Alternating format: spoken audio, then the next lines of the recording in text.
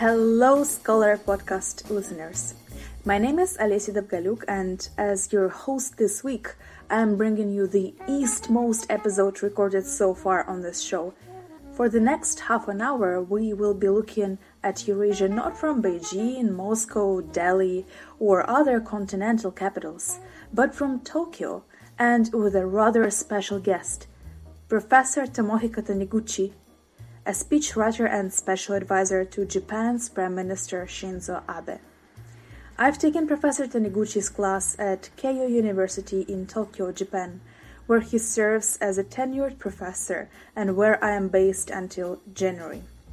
Throughout his professional career, Professor Taniguchi has changed his location multiple times, working as a researcher and journalist in several reputable institutions worldwide, including Brookings Institute, Foreign Press Association, Princeton University, and Shanghai Institute of International Studies, to name just a few. In 2005, Professor Taniguchi joined Japan's Ministry of Foreign Affairs and started writing speeches for then Foreign Minister Taro Aso and subsequently Shinzo Abe. How difficult is it to write a speech for the highest political figure in a country? How does Japanese government view developments in the Asian region, and where does it see its own place? What is needed to encourage more Japanese companies to take part in the maritime and on-land connectivity projects in Eurasia? I will leave these rather complex questions for our guests to answer, and hope that you will enjoy this rather curious conversation about the mysterious island nation on the eastern edge of the Asia Pacific. See you in the next episode.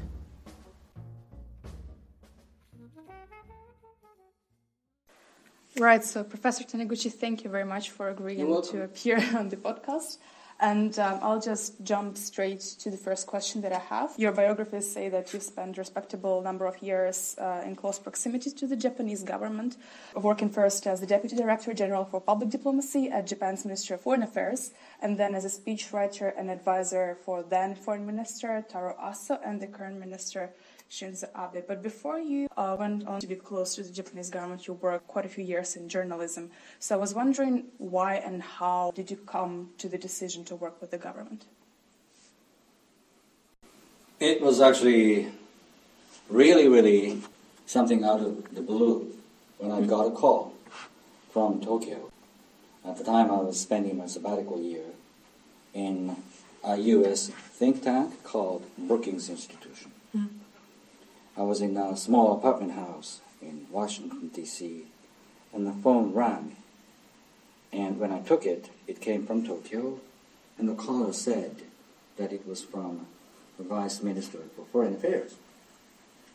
Vice Minister for Foreign Affairs was someone in the top administrative position at the Foreign Ministry.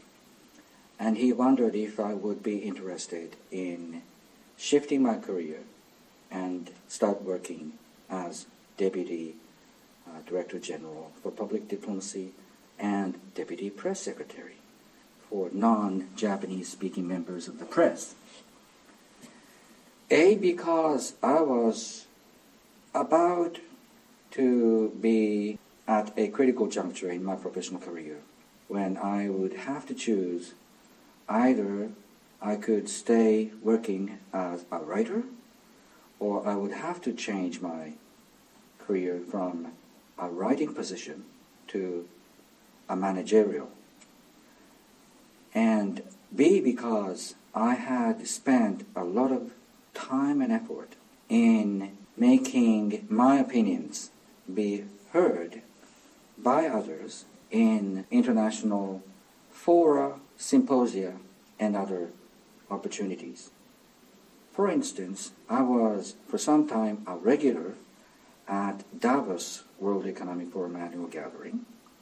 Whenever I was there, I found a lot of Japanese members.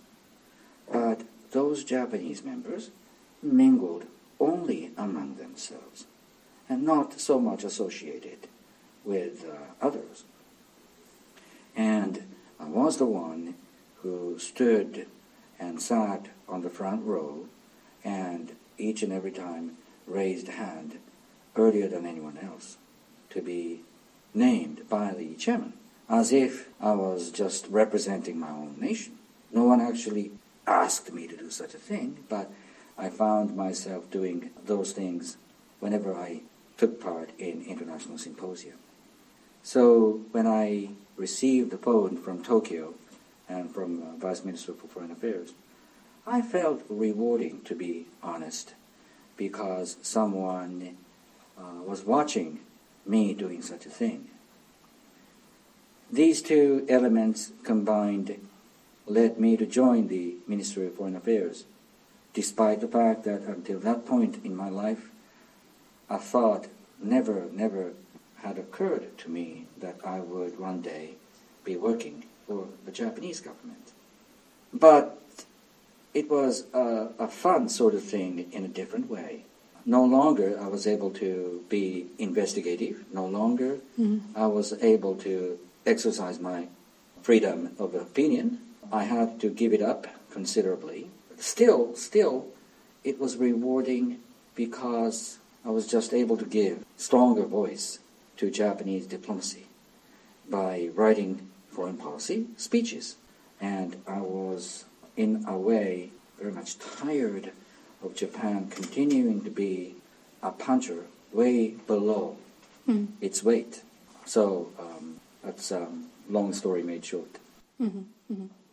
Very interesting. So you started writing speeches right away. That was immediately part of your job. Interesting. So on this element, a little bit more specifically about writing speeches, how long does it usually take you to write a speech? And I'm curious about the most difficult speech that you had to write so far. How and why was it difficult? It varies. That's a short answer. But it's similar to write lyrics for a singer. The lyrics could be beautiful, and when you finish writing lyrics, you think it's perfect, but it's far from complete because the lyrics wait to be sung by the singer. The speech is the same. You say, I've done this and I've finished writing, and it's a beautiful draft, but that draft is still work in progress. It needs to be delivered by your client. And in the meantime, the speech is not about the client's personal view, it's about the government's policies. And naturally, they involve many stakeholders.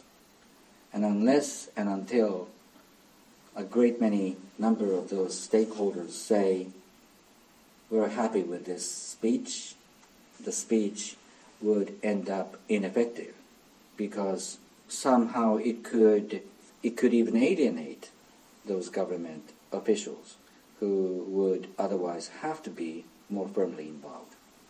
So that's a unique difficulty in writing a speech for policy's sake.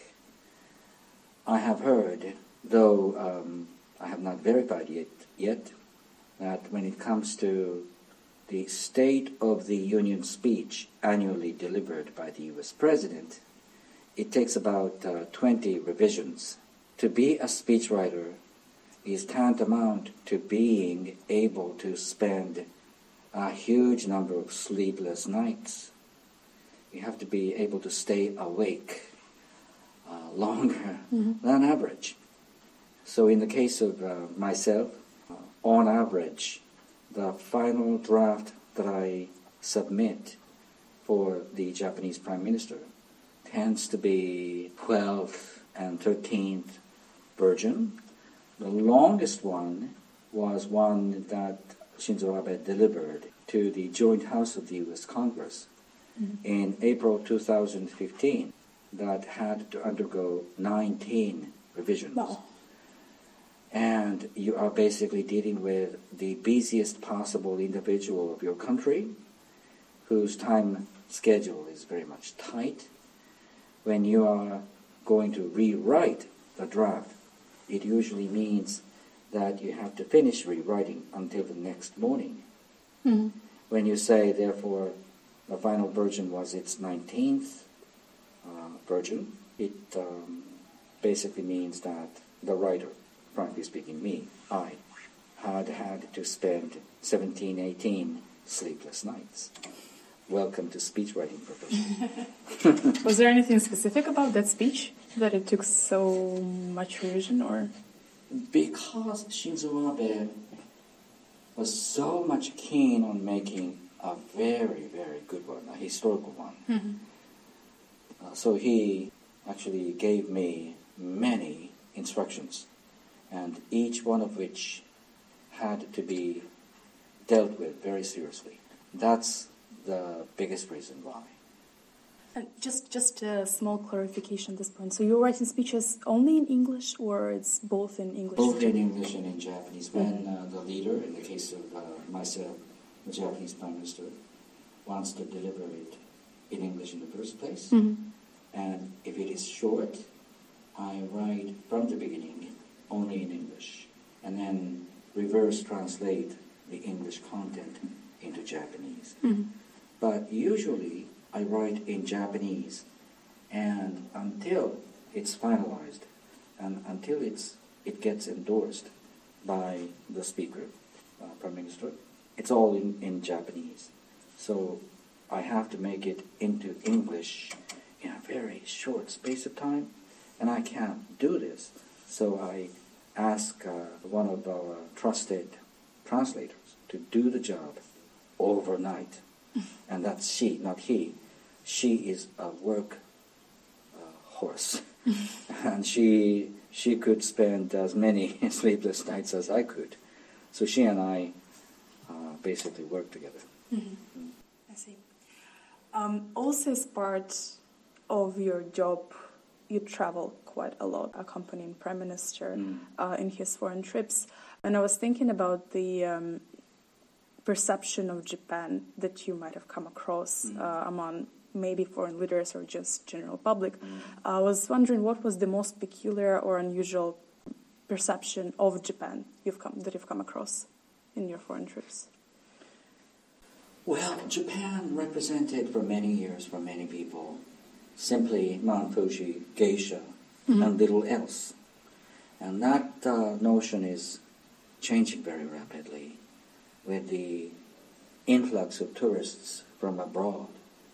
The floodgate was opened under the current administration, Shinzo Abe's, for foreign tourists by liberalizing the visa arrangements more in a draconian way to the people from China, Vietnam, Thailand, the Philippines, and so on and so forth.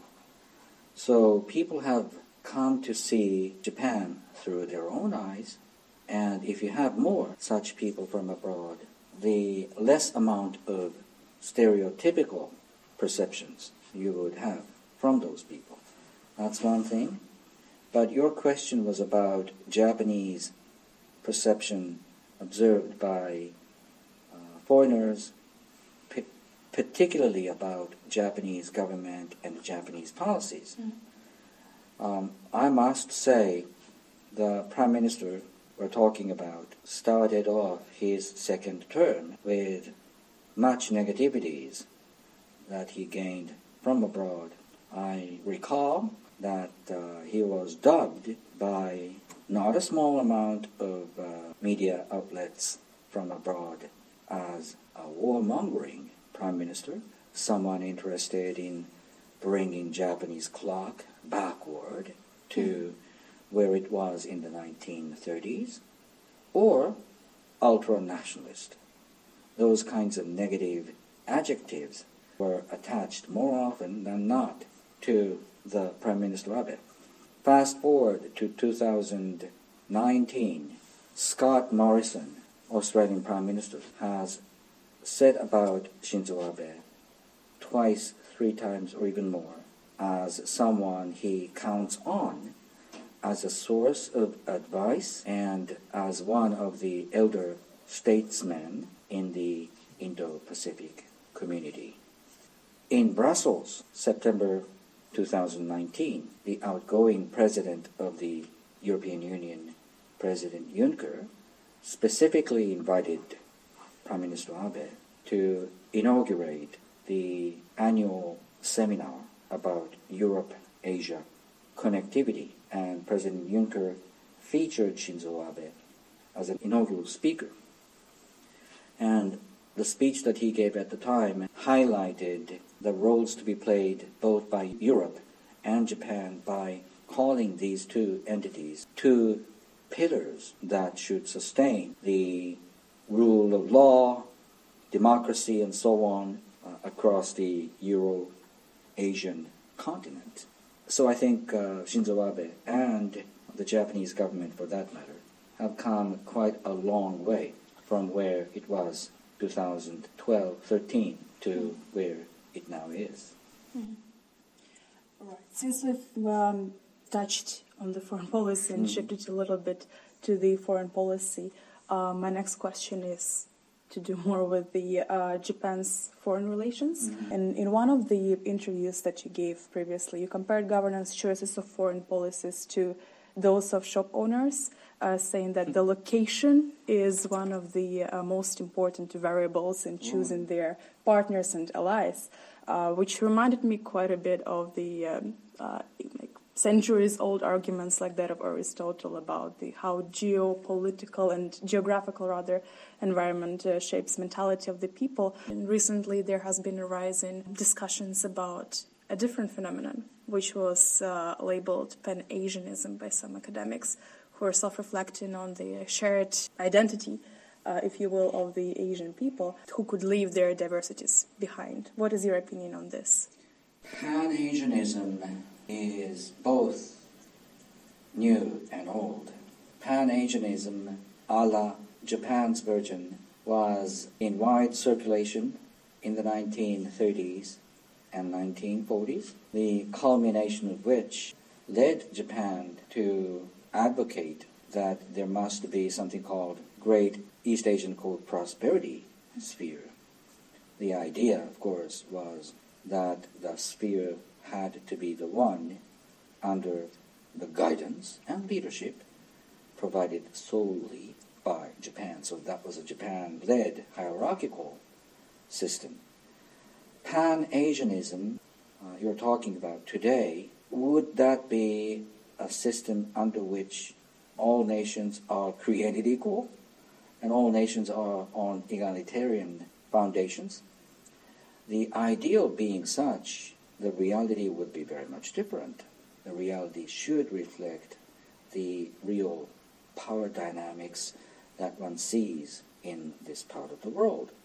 So chances are you could see great rivalries in that Pan-Asianism being played out either between Japan and China or among China, India, Japan, given those three nations at the moment remain three most important and powerful nations in the Asia that is being talked about. One must be very much careful before defining what Pan-Asianism is. It could be defined in many different ways. The direction that the Japanese government is headed for at the moment is not to bind Japan very closely with the continental powers. Rather, it's focused more on the maritime domain. And it's probably based on the very old notion of Japan being an island nation and reflecting perhaps the equally long-held anxiety that without the safe passage of sea-based trade, the Japanese economy should be in difficulty. Japan, if you look at what's being done over the past 10 plus years, has found such countries as Australia, India, as among very close partners, if not allies. By so doing, I think Tokyo has been able to widen, broaden its strategic space in the maritime domain. Now is the time in the Japanese history for Japan to revisit its root identity that it is an island trading nation and it is a maritime democratic nation. Since you've just You mentioned India as among the core partners for Japan nowadays, alongside with Australia. What role do you see India playing in the regional connectivity? Regional connectivity. India is one of its kind. No nation is like India. It's a huge nation in terms of population, young nation in terms of the age distribution, but it's also semi-peninsula, semi-continent, semi-maritime nation. By historical legacy, perhaps, India has its unique sense that the peace and security of the Indian Ocean must be provided by the greatest country in the Indian Ocean region, that is to say, India. So India's got a peculiar sense of responsibility over the Indian Ocean. And there, the interests of India, Japan, and perhaps Australia as well, and I must say of the UK's and France, meet together. Basically, when one thinks about connectivity involving India, we're not necessarily talking about overland connectivity. We're talking basically about maritime-based connectivity. The Indian Ocean is going to be the highway, industrial highway for the 21st century. If so, the safety therein, peace therein, must be concerns for many. And the Japanese and Indians, and increasingly Australians as well, are thinking about that the rule of law should be the name of game in the Indian Ocean, and they are the ones that must be willing to provide the rule of law in the Indian Ocean. Mm-hmm. And about the elephant in the room, which is China, I guess, just also a big nation state in Asia, who is also interested in the maritime connectivity, not just land connectivity, if you will, because maritime Silk Road, for instance, is a key part of the China's grand connectivity strategy in the Eurasian continent. And recently, Chinese investments have exceeded $100 billion in all the projects that it is undertaking in the region. What role do you see these investments playing, not just for the Eurasian continent, but also for the Indo-Pacific area from China? Do you see any economic benefits from these activities? There are benefits you could benefit from their attempts of building roads and ports, dams, and so forth, so long as those projects can be pursued in a profitable way and in a sustainable way and in a transparent way. There must be room for Europeans, Japanese, Americans to take part in. Pick up an example such as building a great port in Sri Lanka. Number one, is it bankable? Number two, the Sri Lankan government could pay back the loans. Number three, how much human capital should be developed locally? Those are the questions that must be posed. If the answers to those questions are yes, why not urging Japanese companies to be part of that endeavor? Because after all, the Japanese companies must be interested in making profits. But when there is political risk and when there is financial risk, such that local governments would find it very much difficult to pay back loans, then many of those Japanese companies will find it harder to get involved in. So, seen from the opposite angle, if there is any role to be played by the Japanese companies, it would be that by getting involved in those endeavors, chances are you could make those projects more bankable, more transparent, and more sustainable, and more friendly towards the human capital you could find locally. But as as far as I've heard and as far as I think has been discussed as well, Japanese companies are getting involved in the projects, aren't they? Japan, although to a more limited extent, is also investing in the continental infrastructure projects, notably through the JICA agency, isn't it? The track record of the Japanese companies is less than obvious, less than apparent, less than, let's say, visible. They could have done much more, but I must say they have been very much cautious before getting involved in those projects. So one must encourage even more those Japanese companies to take more risks and to be able to look more outwardly, seeking profit-making opportunities. What is needed to increase their interest and confidence? That's a very good and difficult question to answer, because the same situation applies more to the domestic situation. One of the biggest obstacles for Japanese economy is that the big amount of cash and deposit, untapped and unused, remaining in the corporate ledgers. Why do they not use such a huge reservoir of cash for better purposes? And I think that's a puzzling question remaining its answer. For the past 7-8 years, the Japanese corporate tax has been lowered dramatically, and Japanese trade situation has turned to the better, because you now have lowered value of Japanese currency for exporters, and corporate governance code has been stricter in order for the Japanese corporates to spend their cash more wisely. And then there is a huge amount of cash and deposit still remaining unused. That indicates that Japanese corporates still remain very cautious, if that's the case, about their domestic conduct.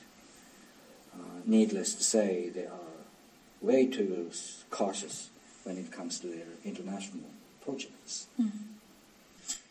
All right. To zoom a little bit out of the Asia maybe and looking a bit more at the global economy, many countries are talking about the current situation around the US dollar, and it has actually been a topic of our discussion in the class for the past few sessions too. There are many phenomena happening at the moment, including the Chinese government active pursuit of what quote-unquote crypto yuan.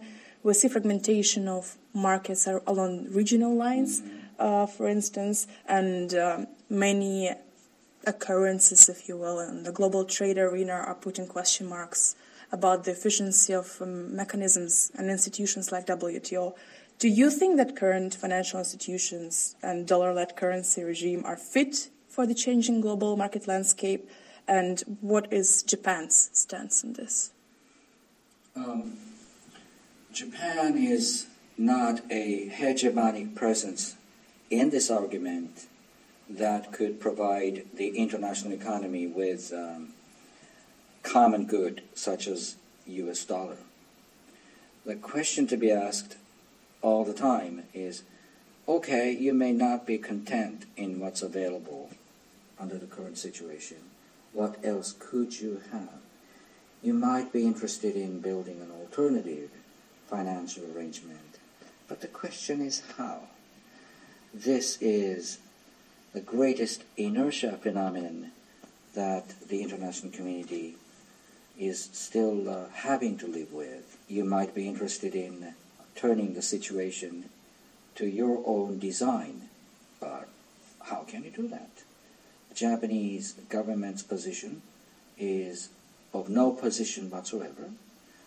It is that the Japanese corporates, Japanese economic entities, as is the case with many other countries, entities and corporates, ought to live with the current arrangement, so that under that current arrangement they could maximize their profit-making opportunities. Now, when it comes to multilateral frameworks, the story is a little bit different. Multilateral institutions are the ones that have been a long time in the making, and that they still need supporters. If you lose supporters for multilateral institutions, what would be the alternative? Is it going to be Jungle's Law? I don't think anyone expects that to be a scenario for the future. So Japan's role is to invest more, not less, into institutions such as WTO, hoping that there would be time again, sooner rather than later, for the international community to give trust once again to those multilateral institutions. And for that matter, the big players such as China and India are also those countries that shoulder the responsibility to enrich those multilateral institutions. The United Nations is an obvious example. Well, let's hope that it is indeed feasible after the WTO appellate body suspension, which is probably it's about to happen in a day or two, I think. Right. My last question is more reflective and philosophical, rather. Japan, for many people on the continent, on the Eurasian continent, for countries like Russia, even China, for many people, it remains a mystery. So since the podcast that we're on right now is targeting the young population in countries of Eurasia, what advice would you give to them? They're now those people who are now young people who are now watching developments on the Eurasian continent. Unless you said Japan remains a little bit of mystery, is it a bad thing or not?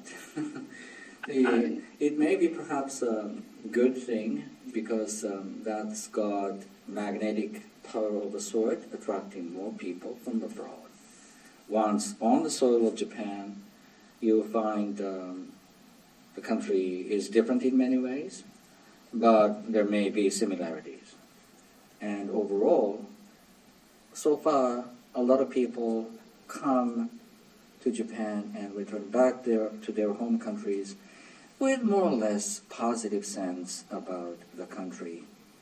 And the country must remain such that in this country, the experiences for visitors from abroad should remain more or less positive. After all, what differentiates Japan from many others is what I call continuity and longevity. The same language is being spoken for about, 1,600 years or so. And poems that were created in the 7th century are still to be found in high school textbooks. And my view is that Japan should not lose their traits. And yet, it should celebrate it becoming more diversified. And the trend is now set. It's an irreversible trend, I would argue. Right, so bottom line, Japan is opening up enough to be more welcoming to the foreigners, but it still preserves the continuity of its tradition to charm anyone coming with its history and culture. So well, it is not necessarily to charm people from abroad. Well, it's a side effect, but it's about self-esteem and it's about self-identity. The core of the self-identity of the Japanese is that people have lived in this country for many centuries, and there's something common and inherited generation by generation. And that Japaneseness, if you like, is being transformed into something more diversified, that's for sure. So people from many different backgrounds are now citing those poems sung in the 7th and 8th century. That way, the Japaneseness itself is being in a transition period. Right, I was just trying to lure listeners to come and visit Japan and see for themselves. Right, on this note, I would like to thank you, Professor Taniguchi, again for being on the interview. Thank you very much, Alicia, for having me. Right.